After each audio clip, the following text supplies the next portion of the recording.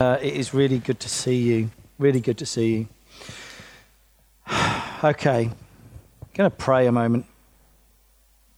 You know that prayer isn't about the words, but about the connection, right? Let's just turn our focus towards him for a minute. Father God, that song that we sung, then came the morning that sealed the promise. Your buried body began to breathe. That moment, oh, to have been sat in that tomb, in that moment, when that dead and buried body began to breathe. And I thank you, Father, that as another song says, because it's quoted from your Bible, that the same power that conquered the grave lives in us. We invite you to come right now, God. We don't want to learn more stuff. We want to discover more of who you are. We want to be changed by you. So please come challenge us, inspire us, encourage us. Give us a kick and a cuddle as appropriate. Speak to us. We love you, Lord. Okay. Well, we've been doing a series at the moment. Anyone here particularly is brand new, just to put this in context. When this church started about 9.5 years ago, so about 10 years ago, we started to write down a little bit of what our vision was. In other words, why are we even coming? And obviously you express something as a 5-year-old. What do you want to do when you're older? You express it one way when you're 5, quite a different way you'd like to think when someone's 18, 20, 25.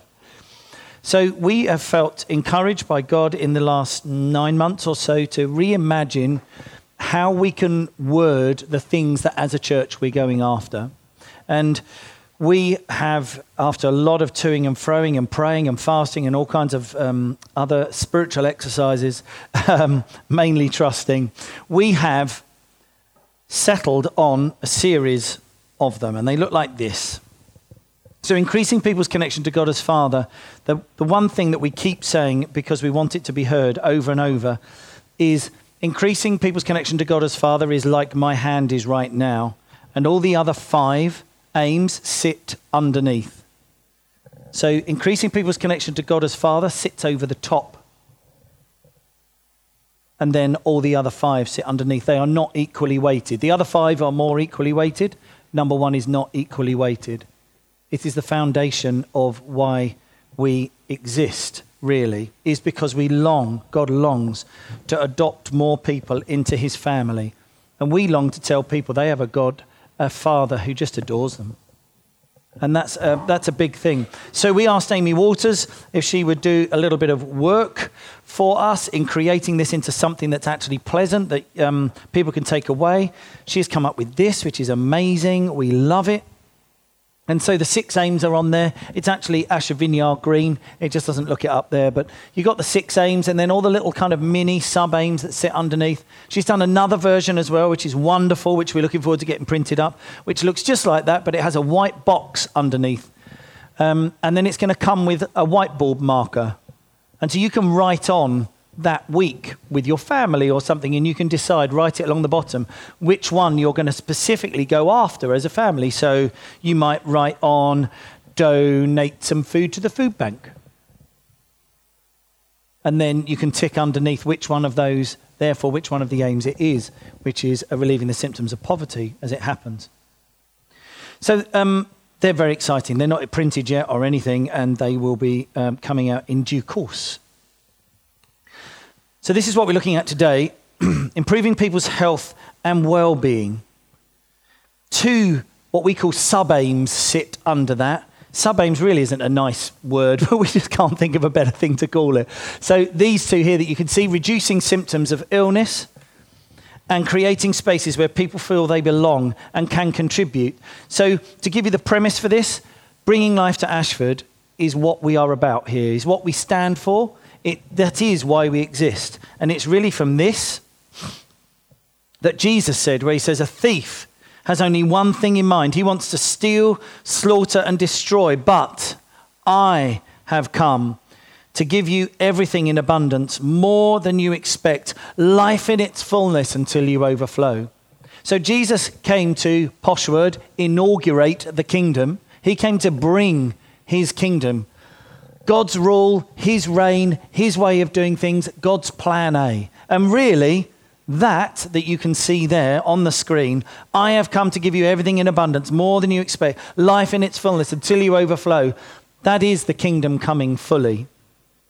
Now, we haven't got time to get into when the kingdom is going to come fully, etc. But nevertheless, that's what we aim for. That's what we long to see. So the way we came up with these 6 aims is to really go back to the Bible and then to ask the question, what would it look like if God's kingdom had fully come in Ashford? Would there be hungry people? No. Would there be sick people? No. Would people be living fulfilled lives? Yes. Would they be in connection with God as a father? Yes. Would they know shame? No. And some of these things, you read through the Bible and you start to build up a picture. So we then said, these are the things we need to go after then. We need to actually try and put them into kind of layman's terms that people can grasp, and we'll say, these are the things we're going after. So the first thing, I'm actually going to deal with number 2 first. So creating spaces where people feel they belong and can contribute. Now, you might immediately look at this and think, I don't remember Jesus ever saying to his disciples, right, you need to go and create spaces where people can belong and they can contribute. But absolutely, Jesus modeled this throughout his life. In fact, if you go right back to the beginning of the Old Testament, so right at the beginning of the Bible, Genesis, if you go through to about Genesis 12, God started to call out Abram, changed his name to Abraham, and said, I want to make you the father of many nations.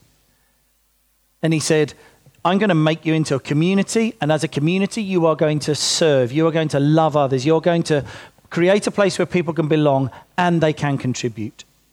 And it's something that Jesus then echoed. So to belong is to feel like you're in the right place. You feel happy or comfortable in a situation. That's what the dictionary recommends, is to feel like you're in the right place. You walk in somewhere and you say, I belong here. This is good. I feel like this is home. Strangely home. That's what belonging can feel. Now, interestingly, belonging often, in fact, rarely relates to a place. When people say, I feel like I belong here, which some people do when they walk into the warehouse, which is a miracle because it is just a warehouse. But the amazing thing is, some people feel that they belong, but it's not because of the walls and the heating duct and the asbestos stickers. It's because of what they sense in here, what they feel in here, how they are made to feel when they're in here. It's to do with God's spirit in this building. Like, God loves to hang out here, and we keep trying to invite him more. Come more, come more, come more. That's what people feel. That's why they say sometimes they belong. Maybe people feel like they belong when they come to your home. Well, that's because you make them feel special. You acknowledge them. You greet them at the door. They don't ring the doorbell and you leave them stood there. Or you open the door and then just turn around and walk away. They don't feel welcome. They don't feel like they belong. No, you make an effort. You make them a cuppa, offer to take their coat off them, pour them some wine, whatever it is, whatever your poison of choice is. So through all our projects and activities, we're trying to create places where people feel happy, comfortable, and where they can identify with what the culture of that room is. Do I feel like I belong in here? Now, there's an incredible book. His name escapes me because the title has got nothing seemingly to do with the rest of the book. But it's about really this issue. And apparently people have decided within 7 minutes of entering a space whether they belong there or not. Well within 7 minutes. So if you take this place, then 7 minutes will include the car park. So probably even before the service has begun, people have already made their mind up whether they feel like they belong here or whether they don't. So it's a real challenge for us to make people feel that they can belong. Because if people feel they can belong, then they can start to take part in something. They can start to contribute. And this really matters because it matters for people's emotional health and it matters for the thing that's going on. One of the best ways to help people, we can all get like this, I know I can. It's particularly if I'm feeling unwell or I'm a bit down or something, one of the most depressing things I can do is think about myself. It's really depressing. Because as if in any way looking into myself is going to make me feel better. I don't mean there isn't a time for reflection. Of course there's a time for reflection.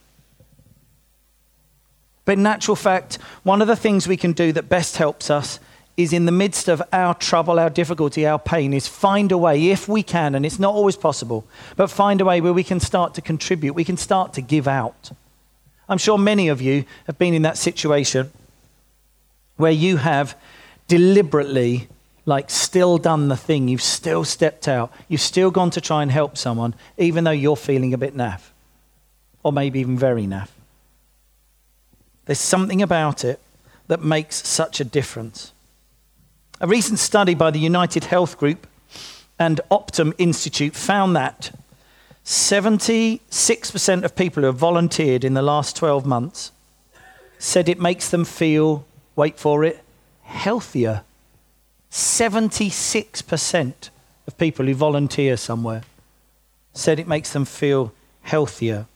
25% say that volunteering helps them to manage a chronic illness better.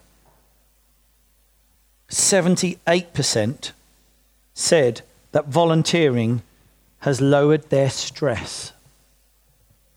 It's not just volunteering. God's model is that we belong, and then he invites us to be part of a story that is bigger than our own. That's God's invitation. He says, you want to venture? Let's go on a story that's way bigger than you sitting staring at your own navel. It's an adventure. That's what we're invited on. Interestingly, I heard some data this week, came from a very reliable source. It's about Americans, actually, so no offense to any in the room. 39% of Americans in 2019 said they felt more anxiety than when they were in 2018. 4 out of every 10 Americans feel more anxious in 2019 than they do in 2018. And they didn't even have Brexit. So imagine what our figures could potentially be like. So what we see is Jesus invited his disciples. His disciples belonged, if you like, to him. He didn't own them. It's not like that. But they were in his gang, without a doubt. He said, come follow me, come learn from me. And the idea was you found a rabbi and you sat under that rabbi and learnt from that rabbi. A rabbi just meaning simply teacher, and they modeled a life to them. So you'll see in the book of Mark, in case anyone's taking notes, you can write these down, that Jesus sent out the 12. He said, right, you've seen me heal some people. You've seen me do this stuff. You've seen me tell people they have a Father who absolutely loves them. You've seen me tell people that God's kingdom is at hand. It's like it's there. It's just there. Off you go, into twos. Off you go. They probably had to line up at the door, holding hands in twos, and Jesus sent them off. And he said, I'll give you all the authority you need. You've seen me do it. Probably, I don't know whether he laid hands on them or not, but he said, right, off you go. Go and do it. And he sent them out to contribute. He sent them out to be part of a story that's far bigger than each of their own lives. And of course, they came back and they had an incredible time, and they'd come back and go, whoa, even the demons submitted to us. You should have seen them, Jesus. They were doing this. And they did one. And Jesus must have been going, brilliant, fist bump, high five, all that stuff, hands in. Jesus would have been thrilled. And he said, but I tell you what, I know the demons submit to you. You should be even more pleased that you're written in the Lamb's Book of Life. You are in God's family. You're celebrating the fruit of being in God's family, and that's fine. And yeah, that's really great. But you know what? You're in his family. That's even more amazing than being able to celebrate the fruit of being in his family, which is you have the power and authority and the mandate to go and bring that kind of life. So Jesus did that with the 12, and then, good model this, he used the 12 and then added 72 to them.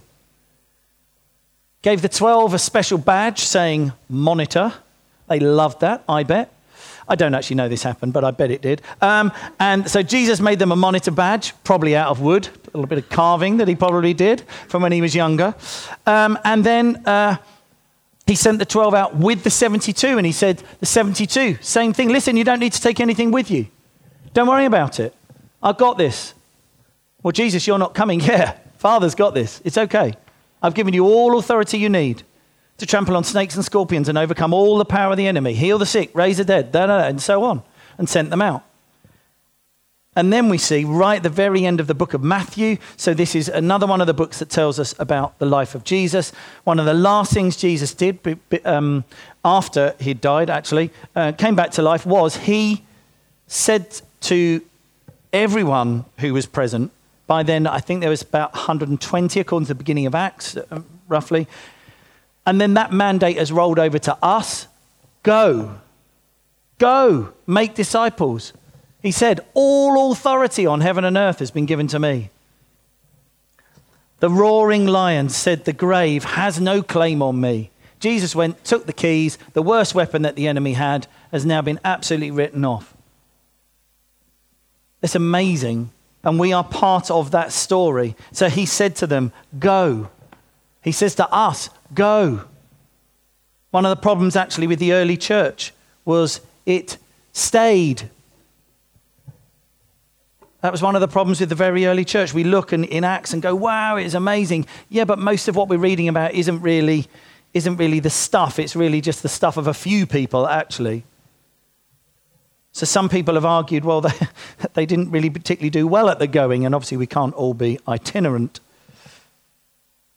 So, creating spaces where people can feel they can belong and contribute. Just a couple of ideas of how we can do this.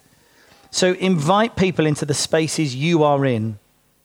It is you who makes them feel they belong. I've got to do this to you and just tell you, the word welcome written somewhere doesn't do it. It doesn't make you feel welcome. Anytime you see the word welcome written, it should be an echo of what the culture is like in that place. We've all done it, right? We've all turned up somewhere and it says welcome, and the irony is palpable. Because people blank you, they're too busy talking to their own friends, they don't notice you, they can't remember your name. I'm terrible at that, I'm so sorry. And they don't make you feel welcome at all. It's something I look out for. Funnily enough, I look out for this specifically on a Sunday morning. And if I've ever had to cut you off mid-prime when you're telling me your life story, I'm so sorry, but sometimes you're talking to me and I see just over your shoulder, I see someone who's brand new and they're stood on their own. Now, it might be that they want to be, but I want to know that at least 5 people have said, do you want to come and sit with me? Can I get you a drink? Do you know, it's brilliant to see you today. I was praying before I came. I made sure I was early to be able to welcome you. I know you're 11:30 as you're like, we're always here early, Chris. Yeah. This is obviously for the 9:30 people. I understand that. There were some people here this morning who were brand new this morning at the 9:30 service. They turned up at 10 to 9. I know. Imagine the welcome they got. Hello.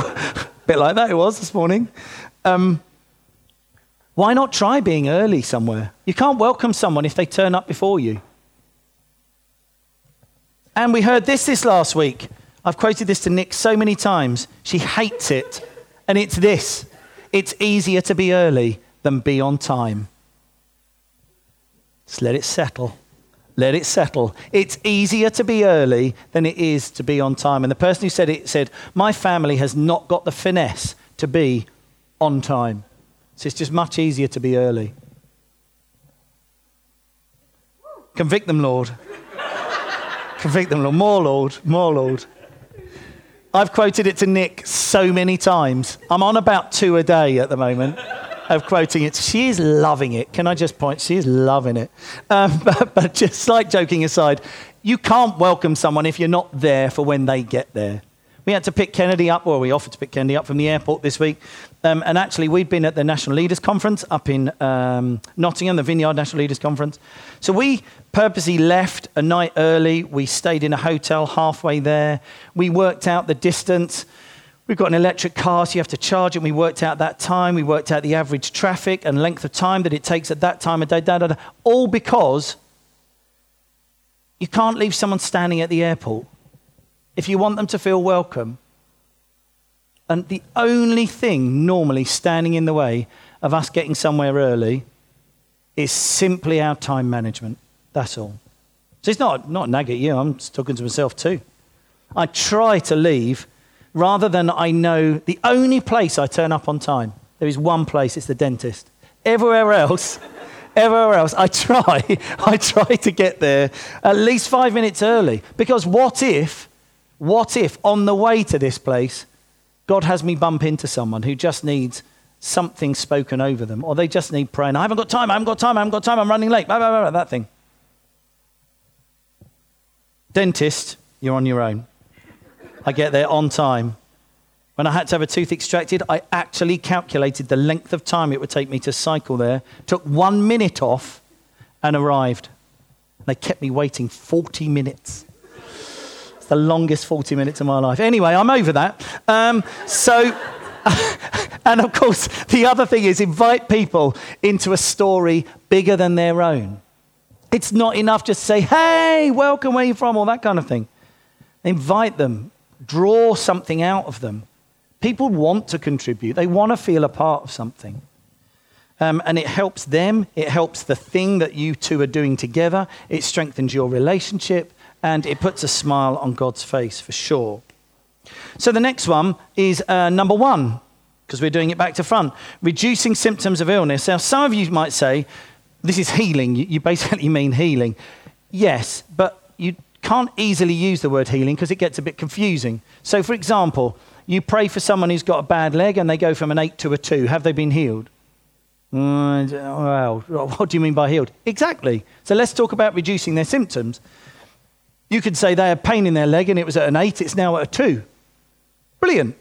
Good. So we can celebrate that. Because you can say to someone, maybe their pain goes from an 8 to a 0. Yeah, I'm healed. They wake up the next morning, pain's at a 3. Oh, I thought I was healed. No, you're in a... It's okay. The battle has been won. You know, you just got to scrap this one out. And so sometimes the language can get confusing. And to be honest, if you want to work with non-church agencies, let's talk about reducing symptoms. People know what symptom reduction is. It's only the Christians who get het up about the language, say, well, you mean healing. Call it what you like.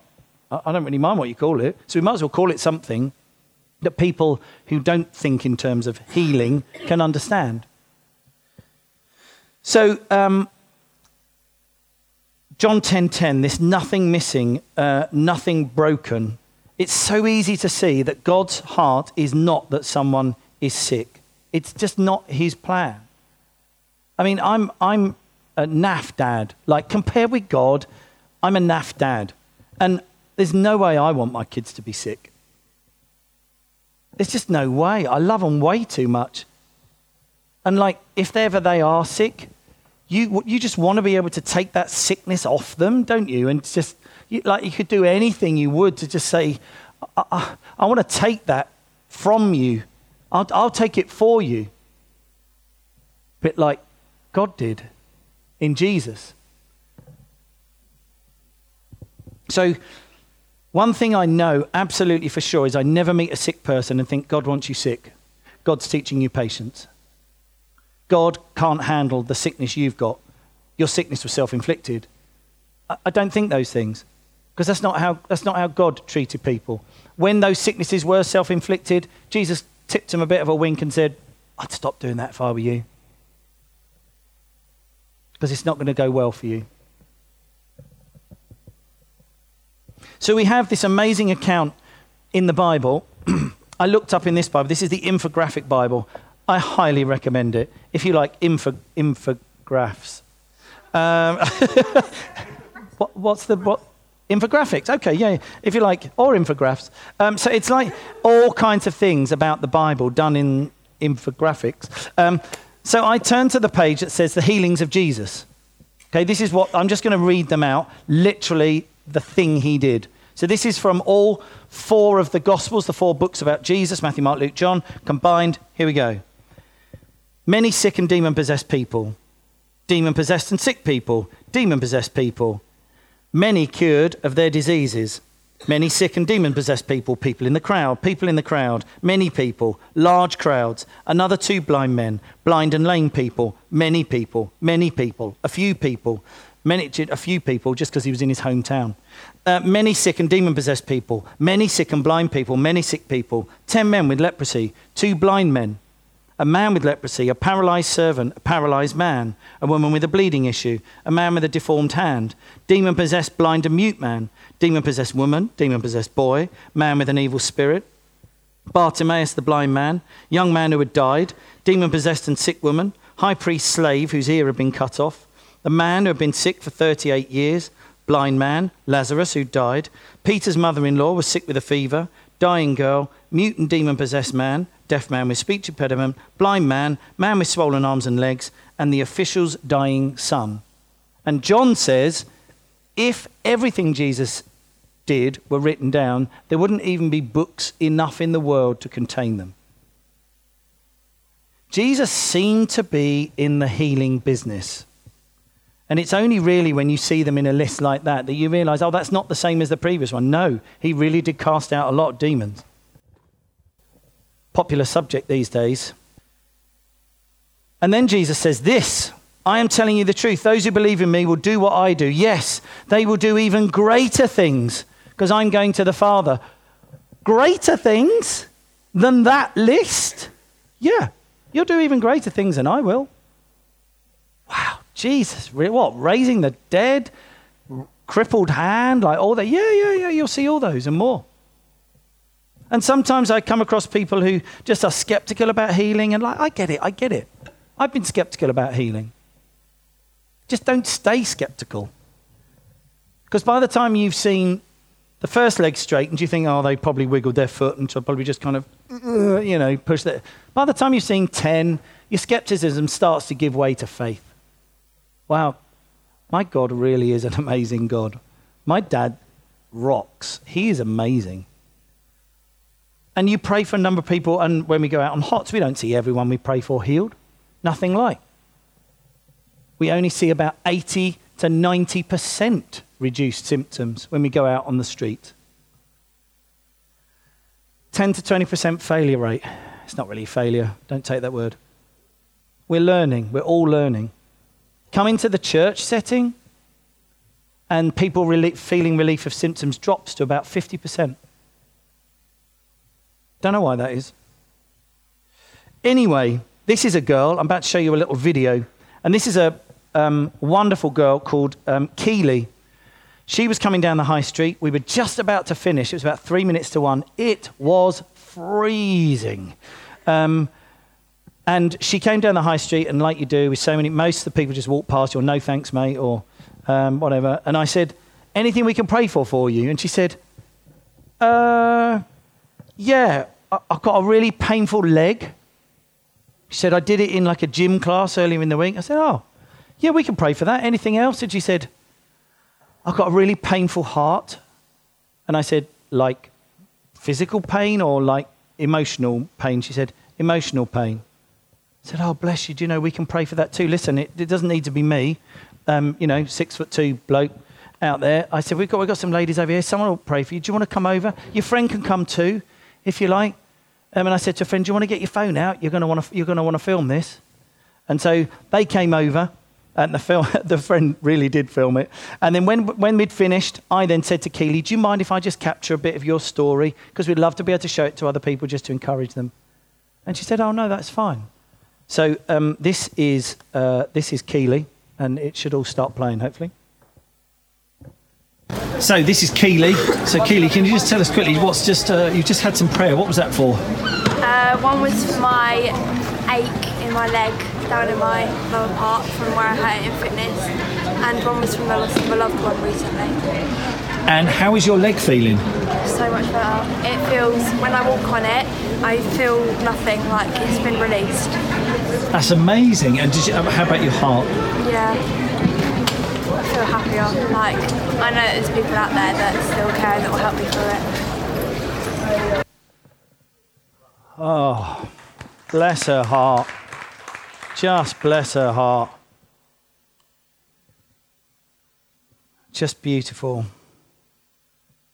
I asked God a little bit about healing this week,